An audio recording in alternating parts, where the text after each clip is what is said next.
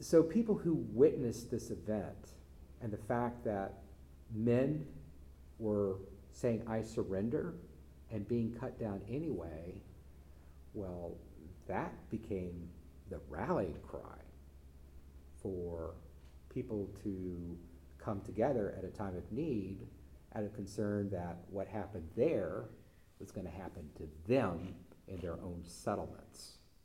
But it was going to need voices to carry that message through. And those voices were the voices of these devout, radical Covenanters like Reverend William Martin. You are listening to Historyman, the platform for historians, curators, and authors to tell their stories of the American Revolution, walk in the footsteps of heroes, and proclaim freedom reigns. On today's episode, we are with Mr. Robert Ryals, a public historian. Robert, for our listeners, has a master's in library science and a master's in history coming from Florida State. So welcome, Robert. We're glad to have you back. Thank you, Eric, and please don't hold that Florida State against me. We're glad that you bring the credits with you as we talk about the Scotch Irish Covenanter Presbyterians here in the backcountry of South Carolina prior to the Revolution and during the Revolutionary War, and how it's lost to a casual viewer of the Revolutionary War conflict just how much they played a role in turning back British domination in the colonies. You're exactly right, Eric. In fact, I have a really great, I got this from Mike's book, a snippet of Martin's sermon that he delivered a couple of weeks after the Battle of Waxhaws. I'm all ears on this. This is a very good sermon. All right. And also this sermon became the basis of what I do for the interpretive piece for the program that I do. Shortly after the Battle of Waxhaws, Reverend William Martin delivered a fiery sermon to his congregation at Rocky Creek, making well known his opinions about the British, and I quote, "My hearers, talk in angry words will do no good. We must fight. Sorely have our countrymen been dealt with till forced to their declaration of their independence and the pledge of their lives and sacred honor to support it. Our forefathers in Scotland made a similar one and maintained that declaration with their lives. It is now our turn, brethren, to maintain this at all hazards. Let us not forget the butchery of Buford's men, cut down by saber and sword while crying out for mercy. Go see the tender mercies of Great Britain. In that church you may find men, though still alive, hacked out of the very semblance of humanity, some deprived of their arms, some with one arm or leg, some with both legs cut off, and others with mutilated trunks. Is not this cruelty a parallel to the history of our Scottish forefathers, driven from their conventicles and hunted as beasts of the forest? Behold the godly youth, James Nesbitt, chased for days by the British for the crime of being seen on his knees upon the Sabbath morning. As to King George, I owe him nothing. I was raised in Scotland, settled in Ireland, and came to this country. As a king, he was bound to protect his subjects in the enjoyment of their rights. Protection and allegiance go together, and when the one fails, the other cannot be exacted." It's pretty strong words. Very, very strong words. And word spread pretty quick Right. about what he had said. And that, of course, was passed on to British authorities. The next day, June 12th, 1780. So let me stop you right quickly. You said the Rocky Creek community? Mm-hmm. Where is that? Well, that is in Chester County, South Carolina. Okay. Chester County, South Carolina.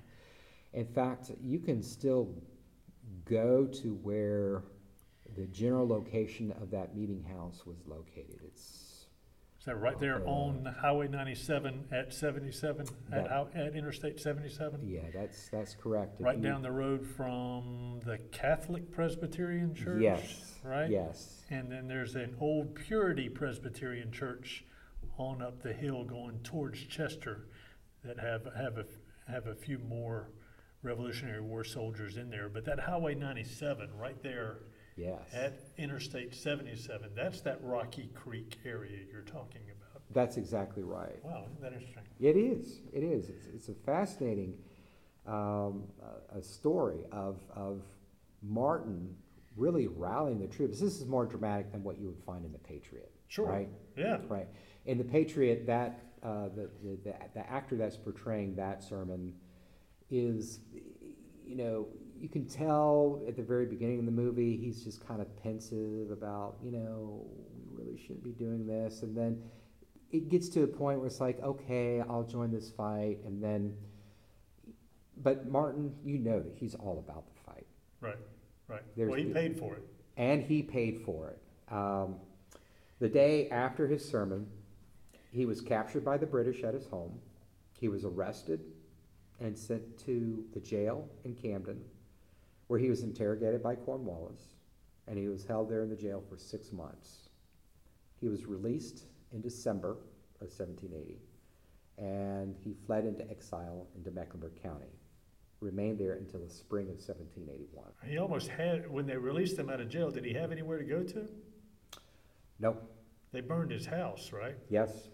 They burned his meeting house, too. Yes.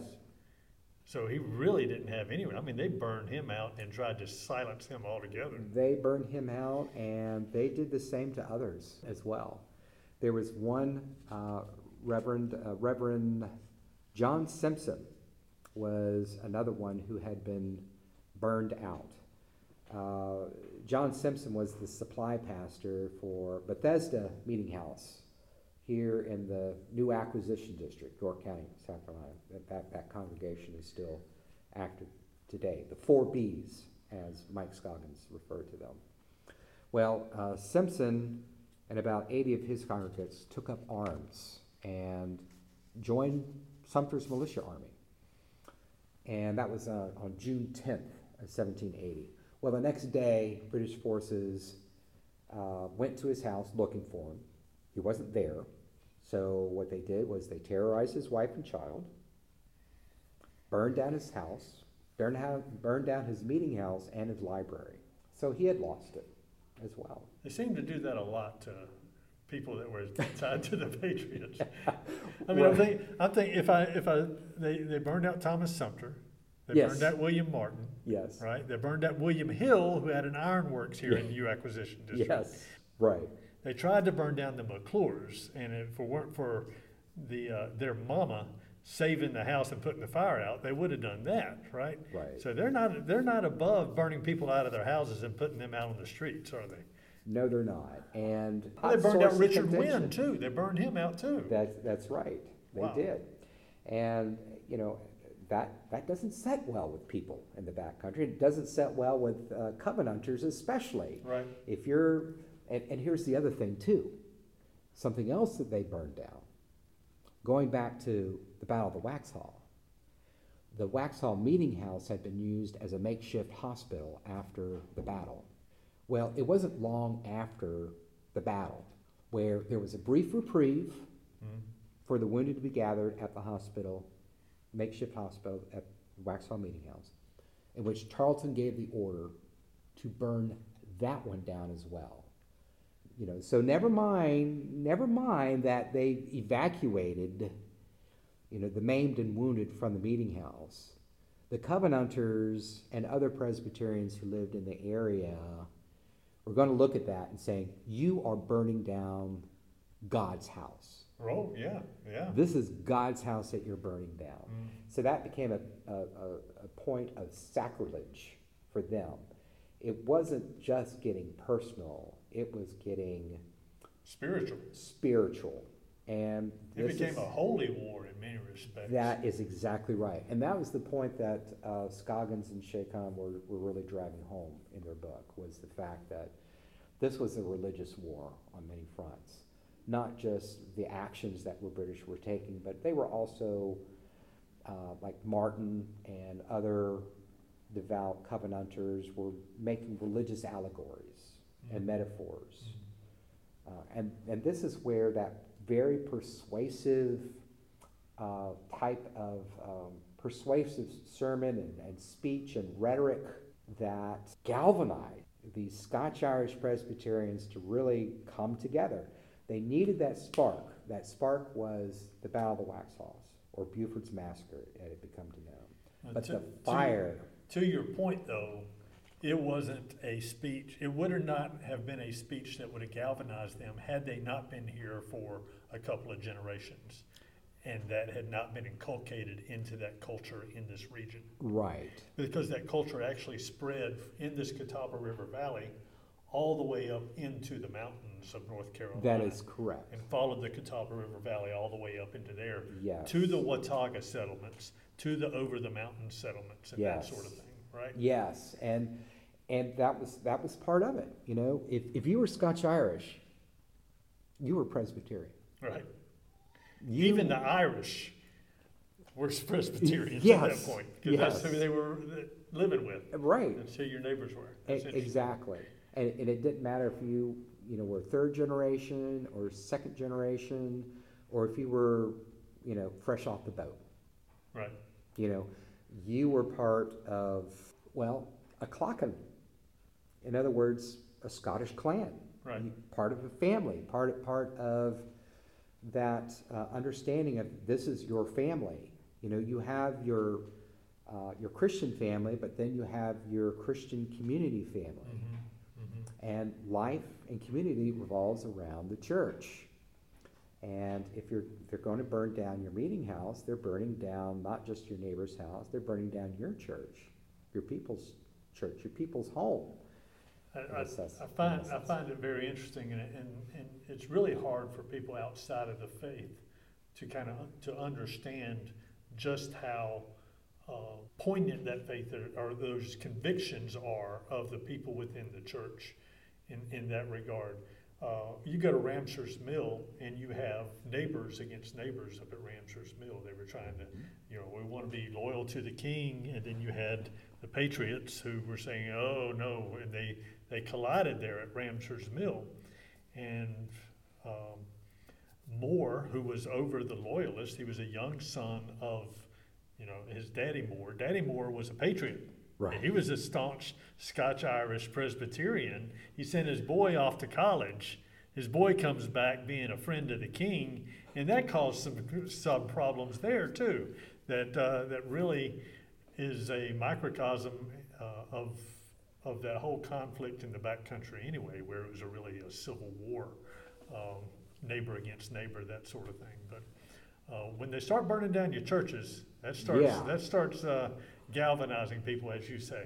So. Yeah, it becomes a rallying cause. People became sympathetic to what had happened to them. I mean, these Covenanters were either forced to flee into exile, like Martin and a couple of others, or they basically joined the fight, like Simpson and another one, Francis Cummins, who also served in the South Carolina militia. But they became sympathetic figures. They became the figureheads of everyone's collective experience of what was going on. And by virtue of the fact that these were men that, religious men of the cloth, that you knew from an early age growing up. And these were well-respected, well-regarded, well-educated people that you had the ultimate respect of authority for, because they were, in essence, your leaders. They were the leaders that the young men aspired to, that the mothers wanted their sons to aspire to. Yes. Right.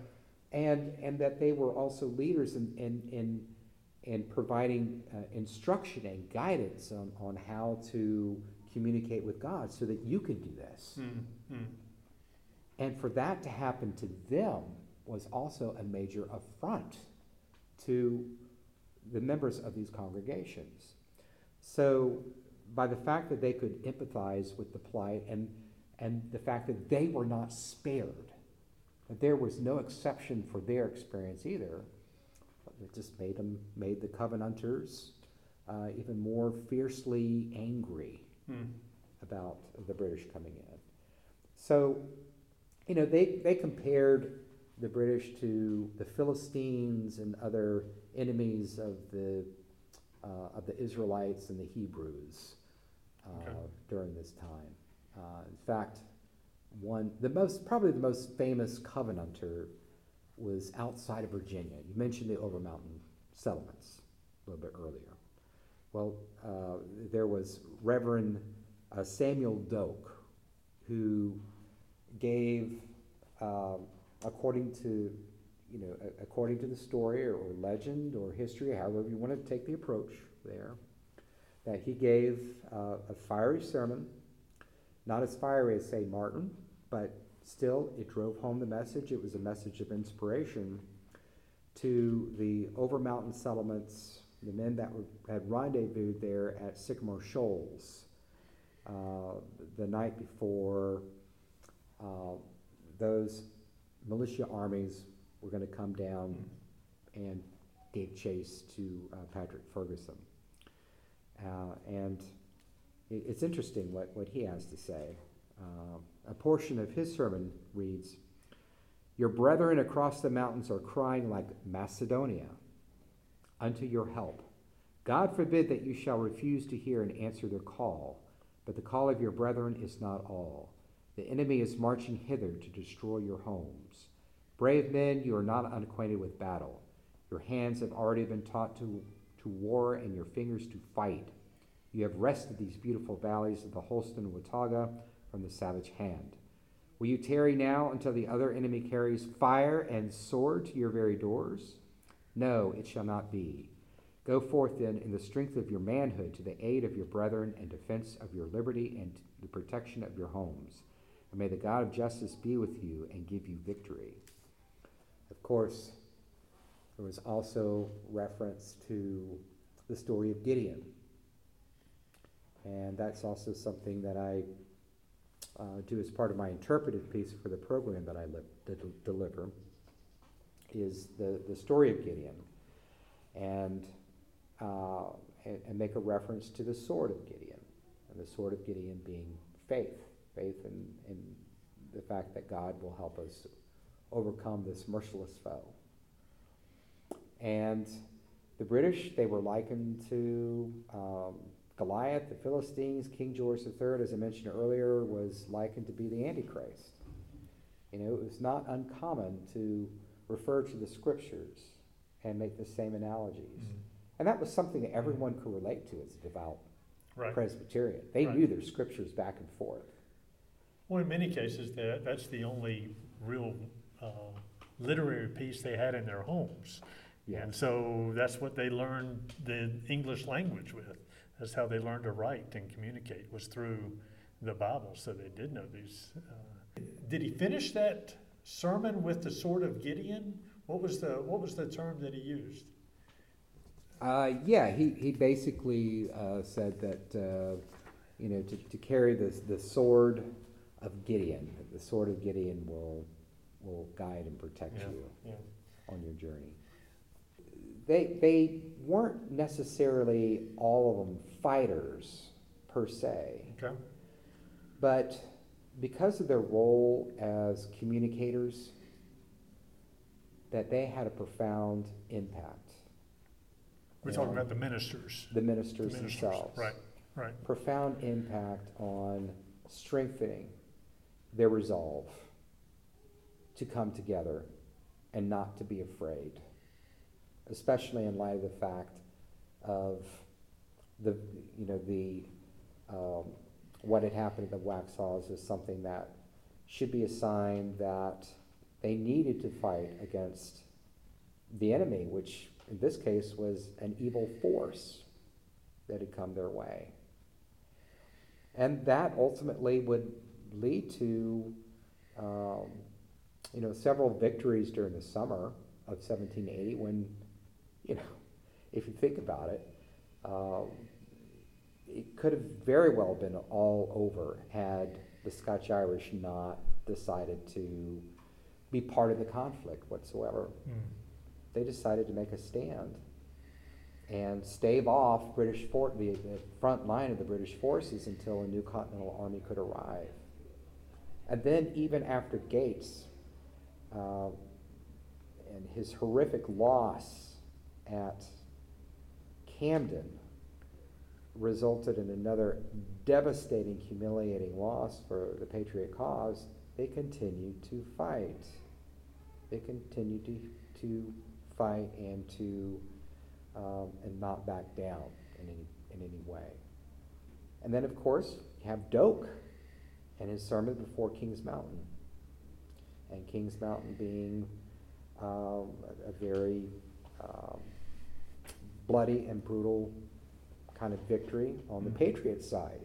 Now it was time for the Patriots to do their eye for an eye, tooth for a tooth type of extraction, and to give them Tarleton's quarter, as what was said during the battle and after the battle, when the South Carolina Tories and Loyalists were trying to surrender. That was the same treatment that they received. And that in itself was kind of a biblical, inspired kind of thinking there too. It was part of their psychology at that point in time. Right. It's a fascinating story.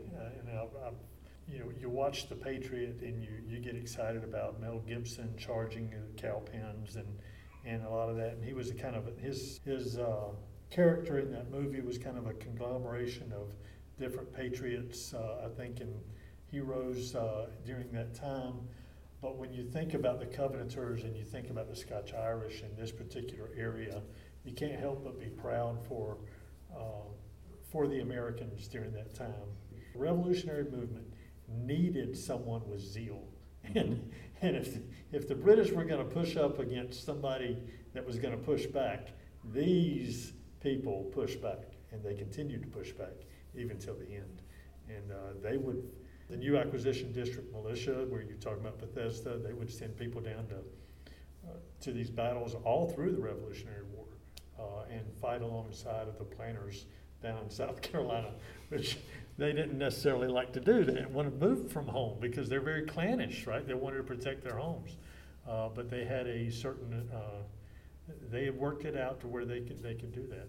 This was something they were passionate about, and this was something that they needed.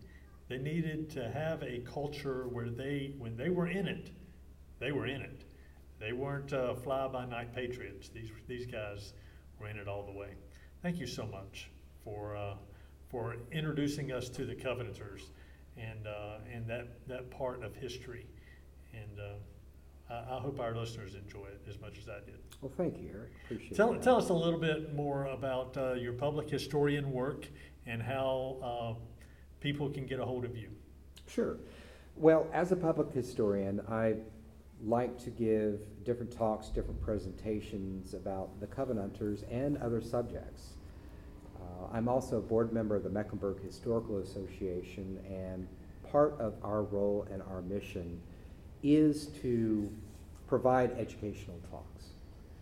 And so if you are interested, or any members of your audience are interested in having a program, then please feel free to reach out to me. I can be contacted at RYalsR, that's RYALSR, @gmail.com. Thank you so much, Robert. Appreciate you. Thanks, Eric. All right.